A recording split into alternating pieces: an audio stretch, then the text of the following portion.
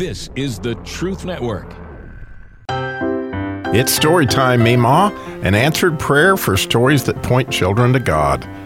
And here's today's story with Joanne Vickner. The Awful Scream, Dad. A true story.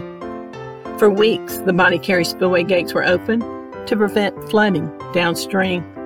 The normally dry land was now flooded with 12 feet of dangerous rolling rapids from the Mississippi River, headed straight to Lake Pontchartrain. It was a beautiful sight to see. Eventually, the gates were closed, and the water subsided. Finally, the ground around the ponds are dry enough so we can go crawfishing. Dad loaded everything in the truck, and we headed to the spillway. The plan was to fish all day and catch sacks and sacks of crawfish. I love crawfish. Dad loves crawfish etouffee, and Meemaw loves crawfish fettuccine. Dad even brought a huge pot to boil crawfish right there beside our truck for lunch. You talk about good. We arrive. There are people everywhere, and they're already fishing. I helped Dad bait our nets, and we hurriedly set them in the water with a long stick. Oh, I see Ethan hiking in his red rubber boots. He's following Uncle Simon, and Allie is following him. Ethan's 4 and Allie's 8. I could hear Uncle Simon, "Follow me, stay close." You see, the deep ponds continued to drain, shooting water through a maze of culverts to the lake. "Stay on high ground, guys, and watch your step." I could hear my uncle, but I wasn't watching them. I was busy helping my dad catch crawfish. Suddenly, I heard this horrible, awful scream. "Dad!" I got goosebumps. Who's screaming? Why is she screaming?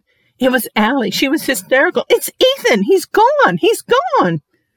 Uncle Simon dropped everything and turned around, and in a flash, Ethan had vanished. Aunt Liz screamed, "Simon, find him!" Everyone swarmed to the area. People were bobbing up and down in the water searching for Ethan, even me. The current nearly pulled my watch off, and my shirt was pulled ever so tightly against my neck. The water didn't look that swift, but it was. Allie was too upset and too small to help. She just kept saying, "Please save my brother." 10 minutes later, a nearby stranger called the cops. After they arrived, they called for an ambulance. No one can survive underwater that long. Uncle Simon turned pale white. He was frantically running, diving, reaching, and absolutely nonstop praying, "Dear God, please help me. I must find Ethan." The ambulance arrived. The people on the bank were crying. They believed Ethan had drowned, but not his mom. No, she never stopped praying. With lifted hands, she prayed loudly, "Dear God, you gave me my son. I haven't finished raising him. You are the miracle maker, and Father God, we need a miracle, and we need it now." At that moment, Uncle Simon saw a red boot pop up a few yards away. He fought with all his might to get to that spot. Water was up to his hips, and it was hard for him to free his feet from the thick, gooey mud that closed in on them with each step. Under the water he went. He felt around. He felt a culvert. He reached in. He felt a foot. But he couldn't get a grip. He was out of air. He quickly came up, took a deep breath, and went under again. He reached in. He felt a leg. This was the most scared my uncle had ever been in his life.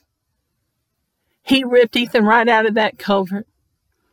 Ethan was alive. He wasn't even crying. He said, "Daddy, I was in a tunnel going really fast and I couldn't get out." Aunt Liz began shouting praises as she ran to him and snatched him up. She loved on Ethan as they loaded into the ambulance. When the paramedics pulled out and turned on their sirens, Uncle Simon's knees gave out and he collapsed. He realized God had just performed a miracle, and he was overcome with gratitude. I patted his shoulder and said, "God is good, huh?" Meemaw and Pawpaw met Ethan at the hospital. He was fine and got to go home. Boy, will Meemaw have a praise report for Sunday. She sure likes to brag on her God. Psalms 121, 1 and 2. I lift my eyes to the mountains. Where does my help come from?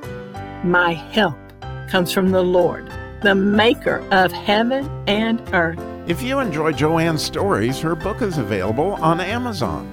And her website at itsstorytimememaw.com. That's itsstorytimememaw.com. Go ahead and order it today, and thanks for listening.